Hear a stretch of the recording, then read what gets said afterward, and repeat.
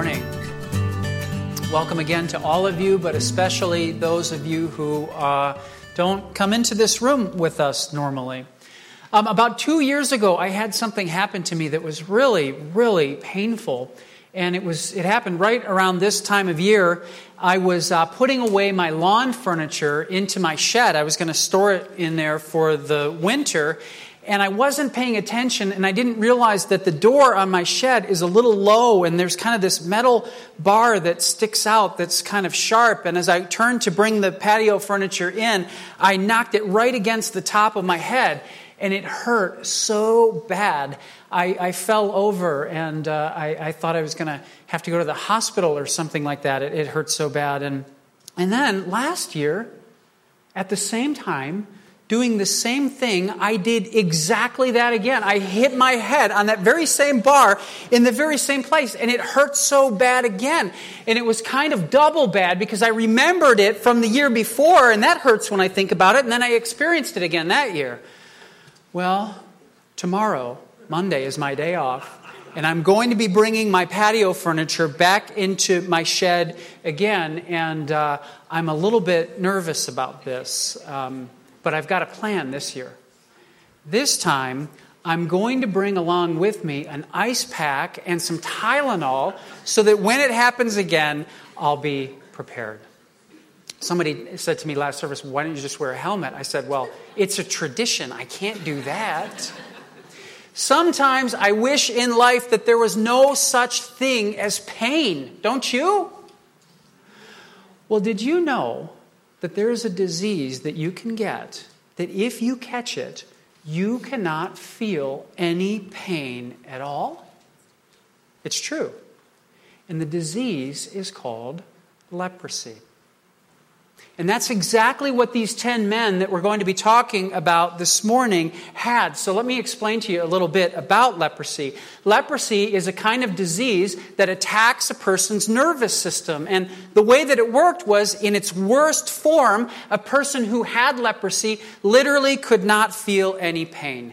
Now, when you first hear that, you might think to yourself, no pain? That is great! How do I get leprosy? What would I need to do to contract that somehow? And the bad news is that you probably can't contract it because just about everybody nowadays is immune. But you may think to yourself, that would totally solve my shed problem. I could just find somebody who had leprosy, spend a lot of time very close with them, and then I wouldn't need to worry about this. I could put my patio furniture away in peace. Feeling no pain sounds like it would be a wonderful gift, doesn't it?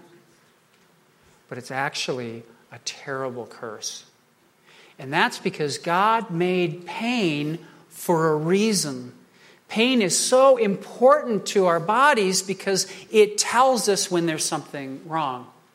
And so just imagine for a second that you had leprosy, you couldn't feel any pain, and you were over at a friend's house having a conversation in their kitchen, and the two of you were just laughing and talking, and you leaned your hand back against the kitchen counter, and you didn't realize that there was a hot burner that you were actually leaning on. And you had no idea that that was happening as you just laughed and talked, and a couple of minutes later when you brought your hand up, you realized that your hand was never going to be the same again. How terrible would that be? Or if you cut yourself, or if you were running and you sprained your ankle, or even if you bit your tongue, you would never even know that it had happened, and so you would never do anything about it, and over time it would become infected and grow into a very significant problem. And because of this, lepers were often covered in terrible wounds and sores and rashes. Pain tells us that something is wrong. And without pain, we are in serious danger. We ought to thank God for pain. And so, as you can imagine, nobody wanted to get leprosy. Nobody. And nobody wanted to be around a leper because everyone was afraid of catching it. And so lepers had to live at a distance. In the time of the Bible, they were outcasts. They were rejected by an entire society. They couldn't live close to everyone else. They were not able to hold down a job. They couldn't shop at the grocery stores. And a lot of times, this is very sad, they would just live in places like garbage dumps and try to eke out anything that they could to survive. In fact, a person who had leprosy at that time was not even able to walk on the road next to a person who was healthy. And on a day that the wind was blowing, especially, by law, they had to stay at least 150 feet away from a healthy person and shout out, "Unclean!" so that no one would come near them.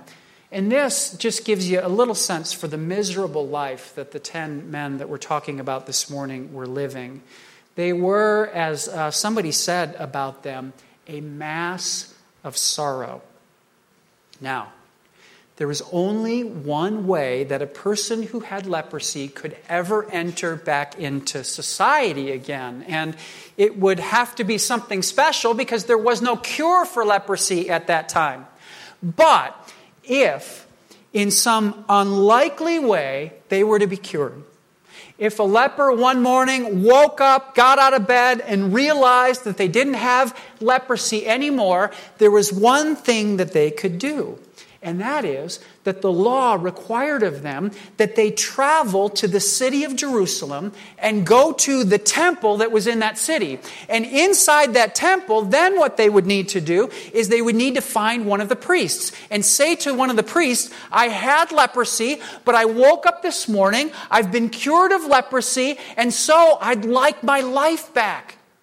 And the priest would inspect that leper, make sure that he or she did not have leprosy anymore. And if it was true, if that person had been cured of leprosy, then the priest would declare them, instead of unclean, as clean. And now they were free to go back into their life again. They could re-enter society and things would be the way that they were before. Can you imagine how desperate these 10 lepers were to be cured? They were so desperate, in fact, that when they heard that Jesus was passing through their town, when they found out he was on his way to Jerusalem, and he was going there to die, by the way, they waited for him at the entrance of their village. And we have no idea how long they stood there waiting for Jesus. It could have been hours. It could have been weeks. It could have even been months. But finally, when they saw him, they did the thing that they were supposed to do. They stood 150 feet, probably, or more, away from him, and they cried out, "Jesus, would you please have pity on us?" And guess what? Jesus had pity on them. I mean, in their world, they had been completely abandoned and set aside and ignored and forsaken by everyone except for Jesus.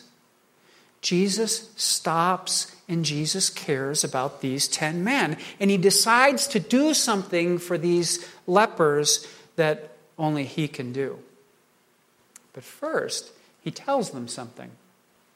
He says, "Go and show yourselves to the priests."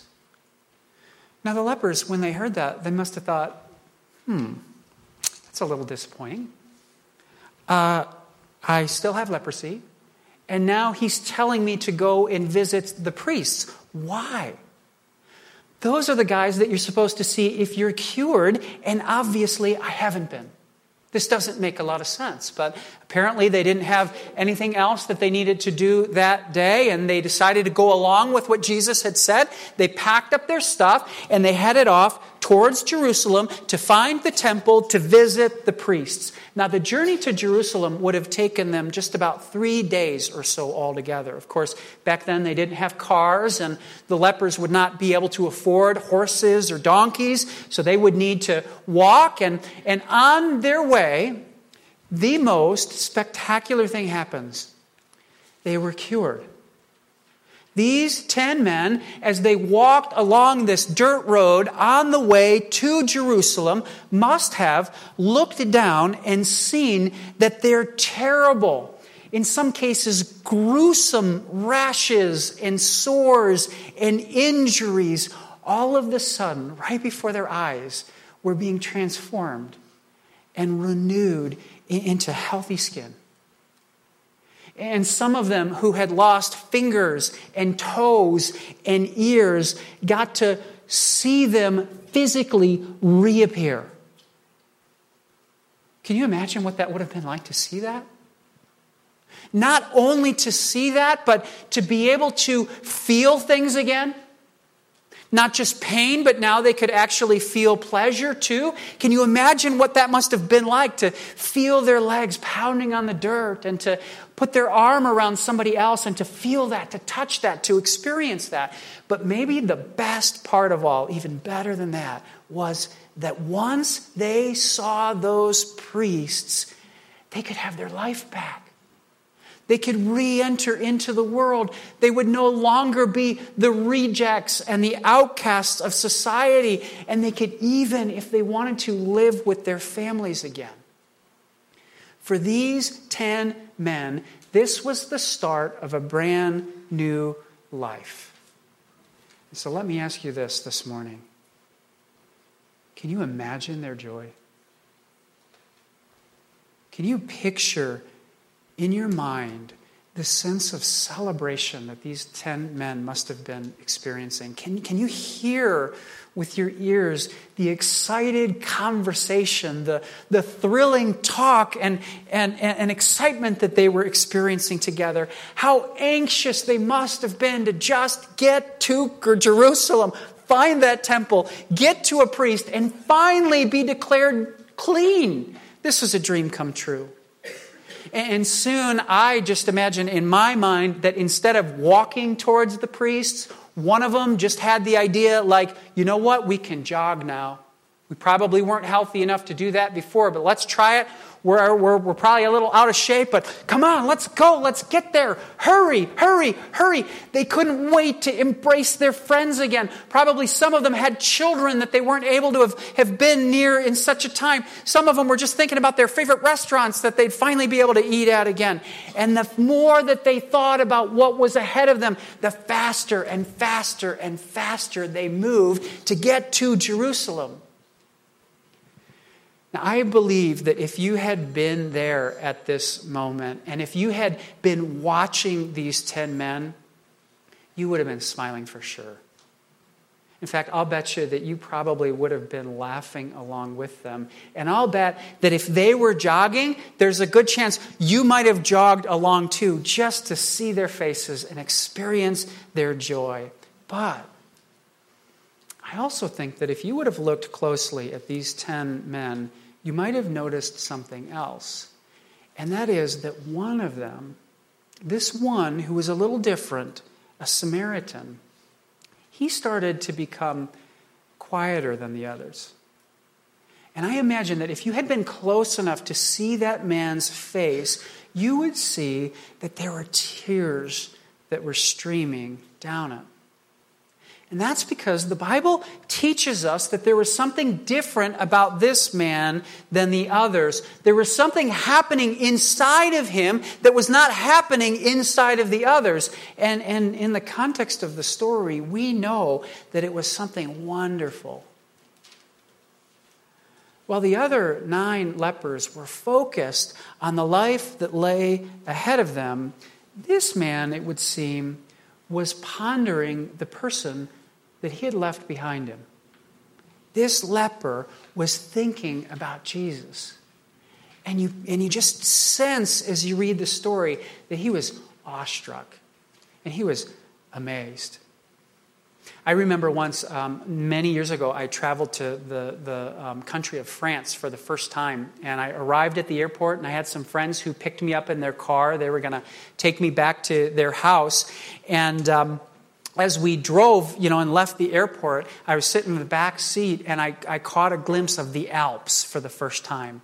The Alps are just this amazing, majestic mountain range in France. And I just remember how enormous they were and how the base of them was just covered in these deep green pine trees. And they were so tall. And I remember the tops of the mountains, the peaks were covered in snow. And I couldn't believe it. And I remember literally not being able to take my eyes off of them. We were having a conversation as I was riding in the car. And I was like this out the back window. window because I just couldn't stop looking at them. And I remember saying to my host, I said, oh, it must be so wonderful to see this every day. I said, in White Lake, all we've got is Alpine Valley, and it's just not quite as majestic as this is. What I wouldn't give to have the Alps in my backyard. And you know what they said to me? They said, well, we've kind of just gotten used to them, I guess. I just don't even notice it. We don't even think about the mountains anymore. And I'm staring at these mountains thinking, really? And I just remember feeling sad for them. And I stayed in France for 2 weeks, and I'm sorry to report that I got used to them too. Pretty soon they just kind of blended into life. They didn't stand out. They didn't draw out of me the things that had been drawn out of me before. Well, I really believe that when it comes to Jesus, sometimes that very same thing can happen to people. Many of us who are in this room, we have heard the Bible stories about Jesus again and again and again. And we've heard them to the degree that they no longer surprise us or catch us off guard. We hear that Jesus did impossible things, that he made a blind person actually see, that he made a person who was deaf actually be able to hear again. Even better than that, he made dead people actually live again. And we hear that and we think to ourselves sometimes, yeah, I know that's what Jesus does. Jesus can do stuff like that. That's pretty typical work for Jesus. Or we hear and read the most wonderful news that we've heard time and time again, that Jesus actually knows our name. That we're not just a number to Jesus, but that he actually knows us. And that he actually knows that in our own sinfulness, that we have great need of him. And so the Bible tells us that he went to the cross for our sins. That all the things in my life that I deserve to die for, the things I've done that ought to keep me separate from God, Jesus came to die a horrible death in my place so that I could be forgiven and free of all of those things, restored to God, and adopted by him as my son. We read that, and it's so rare that we ever stop and just think, why on earth would God do that for me? What does that tell me about Jesus' heart? Why would he do that? What does that mean about him? What am I supposed to do with that? How should I respond and feel about him? We should be thunderstruck by Jesus. And I really think that this Samaritan leper was exactly that. Well, the other lepers' minds were set on the fact that they had been cured. The leper who was a Samaritan, his mind was set on how awesome and wonderful it was that Jesus would do something like that for him. That he even could do something like that for him. And I think that in his heart, he realized this man must be what people are saying about him. The rumors must be true. He must be the Son of God. But why me? Everyone else has rejected me and abandoned me. Why would he do this? And I believe that when that leper started to think these things, he slowed down his pace to Jerusalem. I think he stopped jogging with the others and he let them get ahead, and he just started walking, and he's pondering this and he's thinking about this, and tears are coming down his face as he thinks these things. And eventually at some point there was just something within him that said, I can't go to Jerusalem anymore. I know this sounds crazy, but I'm less interested in those priests over there than I am this man who's over here. And he stops and he turns around and he starts walking in the other direction. And then I think he probably just started sprinting at top speed. And these new legs that he had, they carried him all the way to Jesus. And when he finds Jesus, we're told in this passage that again, he stays his distance. At least at first. Maybe it was just old habit. And instead of calling out to Jesus that he was unclean, the passage says he yells out, "Thank you, in a loud voice. He's saying, I praise you. You are wonderful. I can't believe that you would do this for me. You rescued me. You've saved me. And then maybe for the first time in years and years, he does something that he was never allowed to do. He walks in close to Jesus. And the passage tells us that he just throws himself down at Jesus' feet and he lies there with his face in the dirt. And he's just praising him. He's celebrating him. He is applauding Jesus for what he's done. And you get the sense that this man is absolutely overwhelmed. Not just with thanks for what Jesus has done. This man is overwhelmed with praise for who Jesus is. And what Jesus does next is so interesting. He looks down kindly at this man and he says in a way that almost seems sorrowful. It almost seems painful to Jesus in some sense. In verse 17, he says, "Were not 10 cleansed? Where are the 9? Was no one found to return and give praise to God except this foreigner?" And then he said to him, "Rise and go. Your faith has made you well." So let's ask ourselves this morning the same question that Jesus asked him. Where were the other 9? Well, they're still on their way to the temple, right? I mean, they're still moving in that direction. It was quite a long journey. Now, let me ask you this question. Were the other 9 people, do you think that they were grateful for what Jesus had done? I sure do. I can't imagine them not being grateful. I can't imagine them not appreciating what Jesus had done for them. How could they not be? But in this passage, there's something different about this man. There's something different about the Samaritan. And I think the difference is that the Samaritan was not just thankful, although he certainly was that. The Samaritan was worshipful. Do you see that here? Do you see the difference? You see, the other men were so glad and so appreciative that they had been healed, but the Samaritan was moved by this sense of wonder and surprise and awe at the one who had healed him. You know, even more than God deserves our gratitude, God deserves our praise. And I think we learn in this passage that gratitude for what God has done in our lives should always lead us to give him praise, not just for what he's done, but for who he is. Well, there's a lot more things that actually you could say about this passage. It's interesting to think about the fact that this man was a Samaritan and what that means. And it's interesting to think about how leprosy is a lot like sin. It sort of numbs us to what's right and what's wrong. And sin causes us to end up inflicting wounds on ourselves accidentally, sometimes that we're not even aware of. But I want to close today by just making one application to this passage this morning. When I was a little boy, maybe 4 or 5 years old, my dad would go out of town sometimes on business. He would leave and be gone for a couple of days every other week or so. And I remember he would get back from his trip and we'd see the car pull up and he'd come through the door. And I remember at that moment that I'd hear that door open, I'd yell, "Dad!" And I'd toss down whatever it was that I was doing, and I would run over to him, and I'd throw my arms around him, and I'd hug him, and I'd say, "Dad, I am so glad to see you."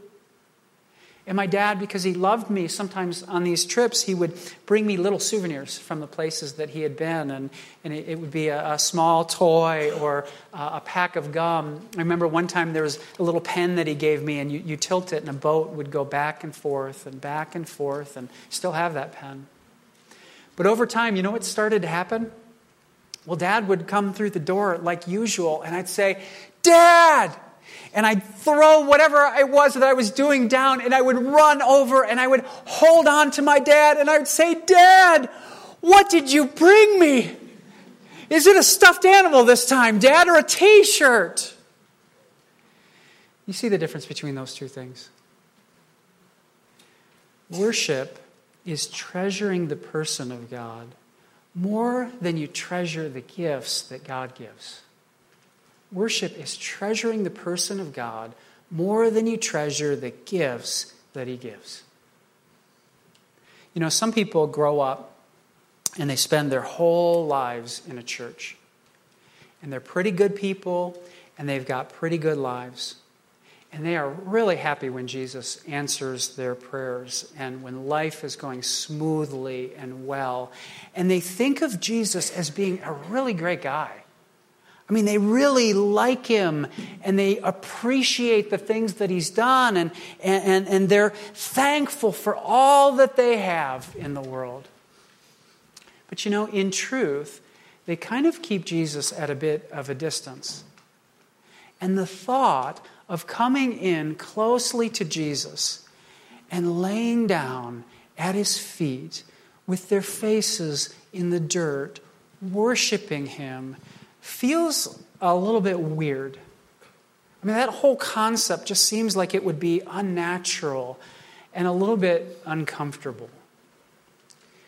But there are other people, a much smaller number of these people, maybe even 1 in 10, who are dumbstruck by Jesus.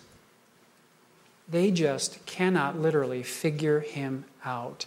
And sometimes when they think about the things that God has done in their lives, that He has loved them even when they were so unlovable, that He has died for them even when they are unclean, and that He made a place for them even in His own kingdom, the kingdom of heaven. When they think about these things, it astonishes them all over again. And it fills their hearts up with wonder. And sometimes they will stop whatever it is that they're doing at that moment. They'll take the book that they're reading and they'll put it down on the table. Or they'll set the laundry that they're folding on the bed. Or they'll grab the remote and they'll turn off the TV. And they'll turn and they'll look out the window for just a minute, and all they'll do is just stare. And what they're doing in their minds is they're thinking about these things. And as they think about these things, inside their head, they begin to cry out to God, "Thank you. I praise you. I celebrate you.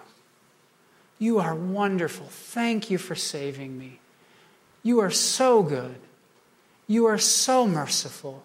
You are so kind. I am so undeserving, and yet you have loved me." And sometimes they'll break out in a little song.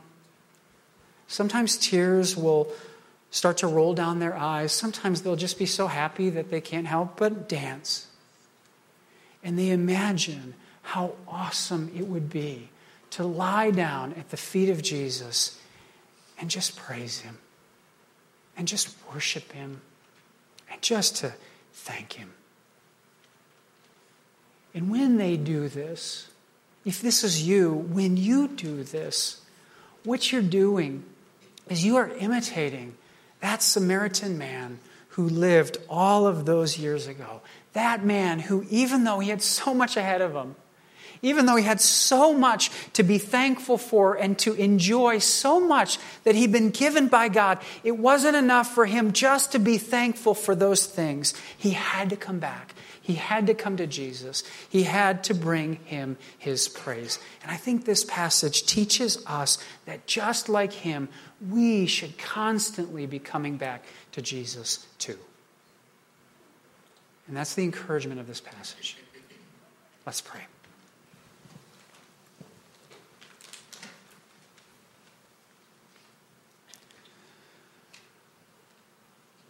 Father, we want to thank You this morning for giving us this passage.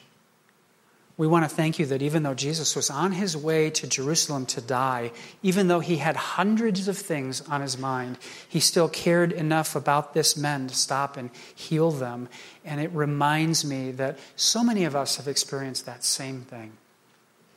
So many of us who were unclean, you have made clean, not through our own good works or actions, but through the death of your Son on our behalf on the cross. We thank you for that. Oh, how easily we take that for granted. Oh, how easily we get focused on the things that we have and the things that we're doing and the places that we're heading, and we forget your Son on the cross dying for our sins. Let that blow us away, Father. Let that fill us with wonder and awe. Let us look to you as I looked to those mountains that day with majesty and surprise.